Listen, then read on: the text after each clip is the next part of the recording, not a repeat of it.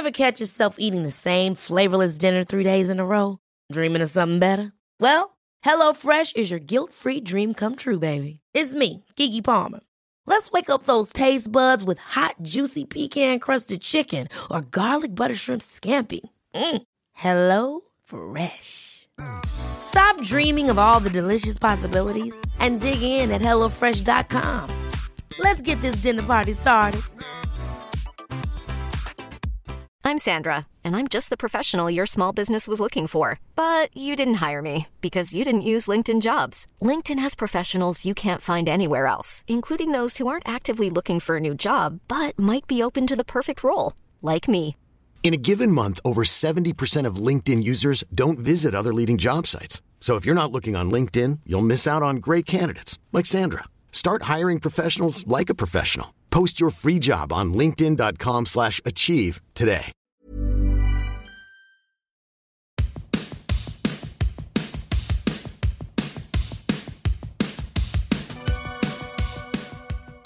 Hello and welcome to the Ka-Ching with Jane King podcast, a podcast from parents to help us teach the next generation about money. And today's podcast is brought to you by Wasabi Rabbit. Wasabi Rabbit is a veteran-owned digital marketing agency. It provides brand, campaign, and user experience transformations that accelerate business growth. And with me, as always, Kim Mustin, friend, mom, and Wall Street executive. So welcome, Kim. Oh, thank you. As you know, I just finished a very painful renovation project. So I'm not so in love with it that I might not want to sell it by the end of this call. So this goes well. You could have a new customer here. And today our guest is Dana Bull. She's a realtor and real estate investor who specializes in millennial and first-time buyers. Welcome, Dana. Thanks, Jane. It's great to be here. So what are you seeing, Dana, right now with millennials? And I mean, we hear all these stories about there's so much student debt, they can't buy homes. And what are you seeing on the ground? So I'm out in the Boston area, so I work in one of the most competitive real estate markets in the country, and there's a lot of excitement, but also coupled with my buyers tend to be a little bit overwhelmed when they kind of start with the process, but overall just good energy, good vibes with the real estate market right now. So in terms of the debt, though, that you're right, that is a big obstacle. It's not impossible. It's a workable situation, so I want everybody to know that.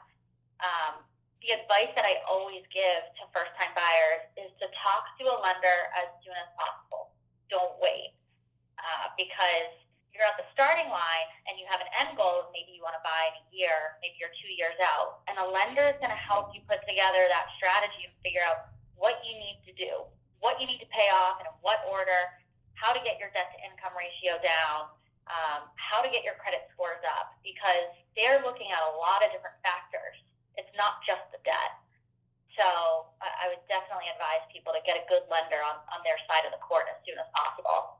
And how do you advise millennial how would they even go about figuring that out? Like, I don't know if the average millennial that I know would really even, I mean, they're super smart in a lot of different areas, but because they haven't had a lot of experience with creditors and the like, is that something that they typically, how do you find that they best can find a good lender, particularly for first-time buyers?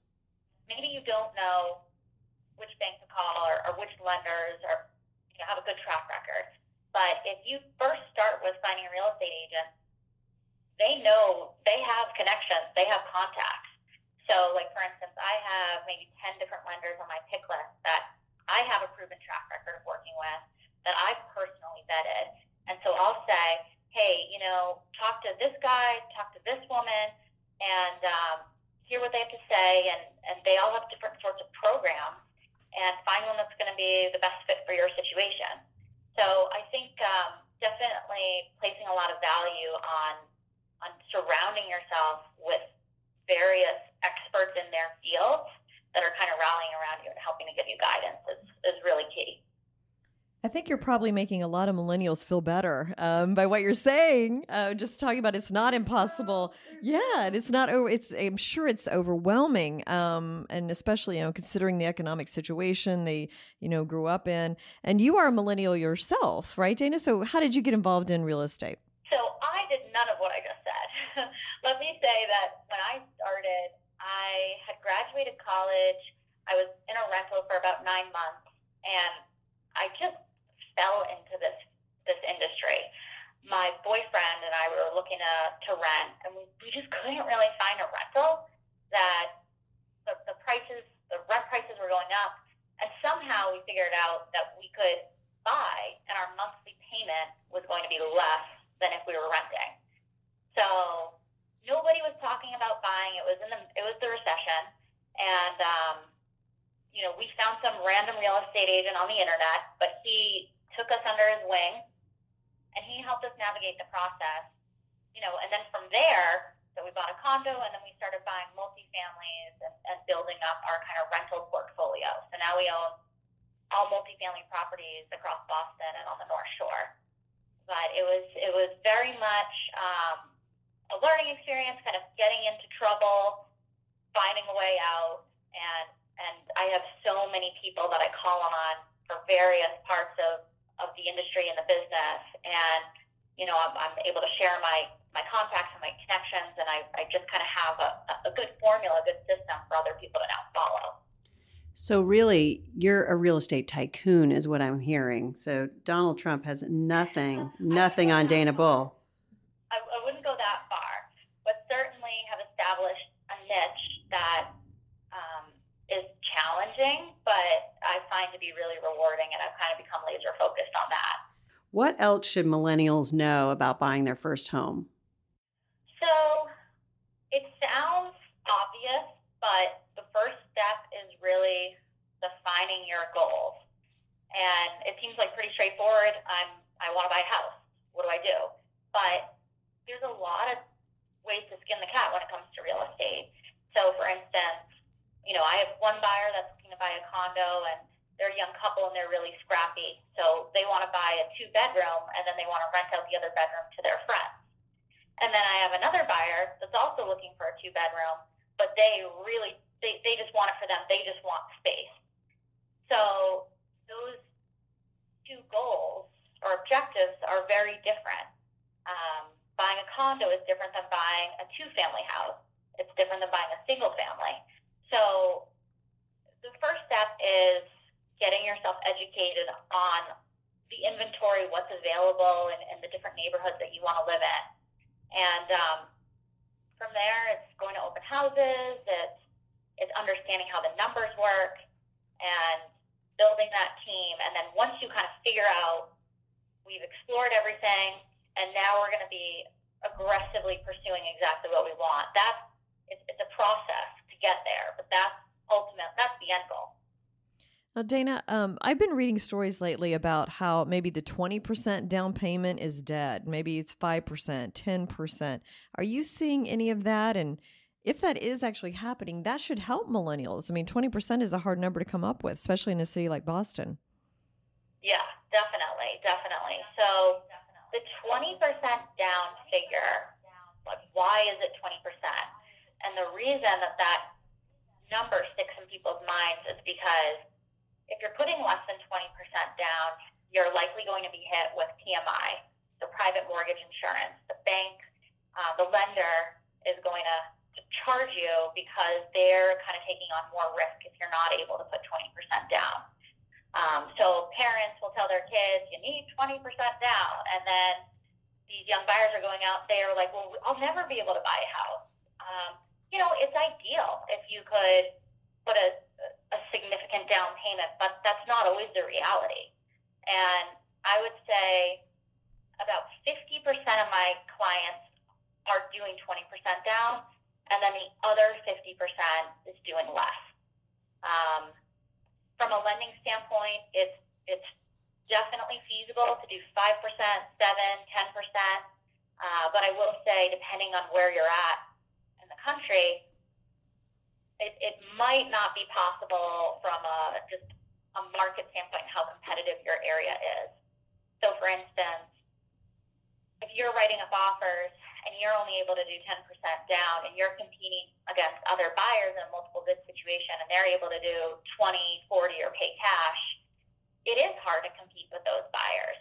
So, you just got to toughen up, and you might need to write 10, 12, 15 offers before you get somebody that in a position to take a low down payment buyer, but it's possible. It is. So, Dana, I have a really important question to ask you, being a woman who lives in Boston. Are you a Sox fan or a Yankees fan? Because I was just up for the Sox-Yankees series in Boston this past weekend. So, actually, my husband was at that game, and I wish I could say that I was a huge sports fan, but it's a pretty kind of cult culture here with the Red Sox. So while I was up in Boston this weekend, I was staying with a good friend of mine, and they moved out of the, tawny south end of Boston over to the Seaport area. And when she told me she was going to move over there, I thought, gosh, there was nothing over there years ago. And I was astonished at how glitzy the Seaport area of Boston has been.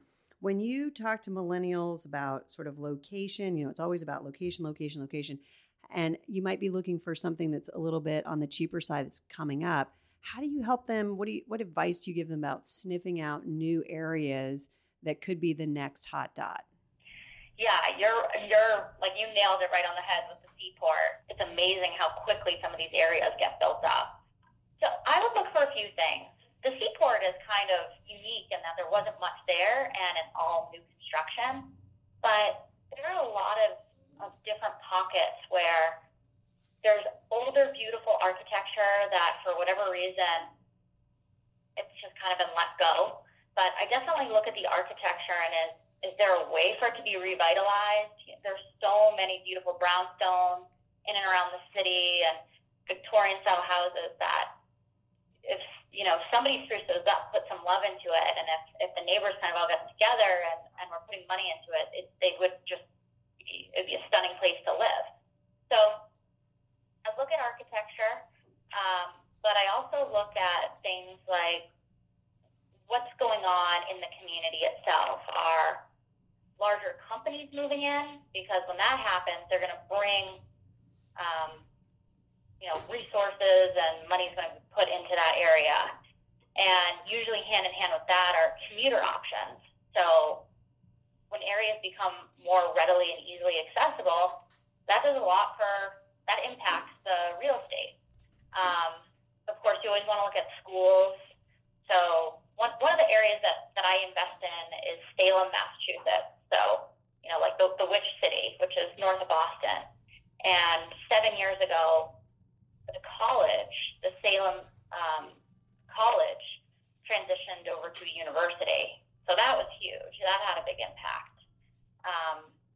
But you can track all the development work too. Like if you reach out to the building departments for certain towns and areas, sometimes it's even posted online. You can kind of track what's going on and where money is being put. So there are a lot of different ways to look at it. And I know in New York, one thing that happened was the artists moved into neighborhoods and made it cool, and they brought interesting music and restaurants, and then they got priced out and the lawyers and bankers moved in. And, we saw it happen with Soho. We saw it happen with Tribeca, so if you see like a neighborhood where there's actually some artists are flocking to, I think that's another good indication that it could be an up and coming cool place to live. Yeah, that's another good point. Following the artists, following the LGBT community, because those just seem to be a little bit more progressive and, fun culture for sure. So finally, Dana, if you could just talk, is there one common tip you would give to millennials that maybe isn't commonly known that you think would be a good piece of advice that you've seen in your experience? We're just kind of bombarded with, I think it's because of social media and Instagram, Snapchat, that everybody's always having fun. You get stuck in this vicious cycle of going out to eat, spending money, and going on these trips and traveling. And it seems like, a lot of our parents worked really hard and they're like, just have fun, you're young. And that's true, but kind of everything in moderation. Some of my peers, they don't realize how unique of a position you're in as a young person. For instance, if you have a significant other and you're serious, you're a dink, right? You're a dual income, no kids. And it's a very unique, rare opportunity in your life where you can make some smart financial decisions. Maybe it involves real estate, and it might take some sacrifices or take a few steps back, take one step back to take a few steps forward in the long term. And I would just encourage young people to kind of weigh that out and have fun, but also make some smart decisions while you're young, because it pays off down the road. And I think real estate is part of that portfolio. Okay, well, thank you so much, Dana, for sharing your thoughts with us. I've never loved real estate. I'm a stock person. I love real estate. She loves real estate. I hate renovations. I love real estate. I hate all the paperwork and all the rules. But anyway, thank you so much for joining us today. And I think you had some great advice for millennials as they go out and break into the world. So we appreciate your time. Exciting. All right. You're welcome. Thank you so much for having me. All right. Thanks, Dan. A big thanks also to co-host Kim Mustin and also producer Rob Schulte. And also thanks to our sponsor, Wasabi Rabbit. Wasabi Rabbit is a veteran-owned digital marketing agency that provides brand campaign and user experience transformations that accelerate business growth. And we always love your comments, questions. Keep them coming. Hashtag Kids Ka-Ching. And that's it for now. And we'll catch you next time.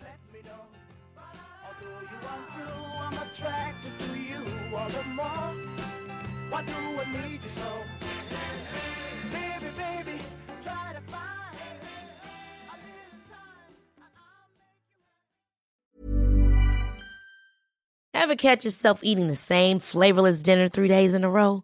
Dreaming of something better? Well, HelloFresh is your guilt-free dream come true, baby. It's me, Keke Palmer.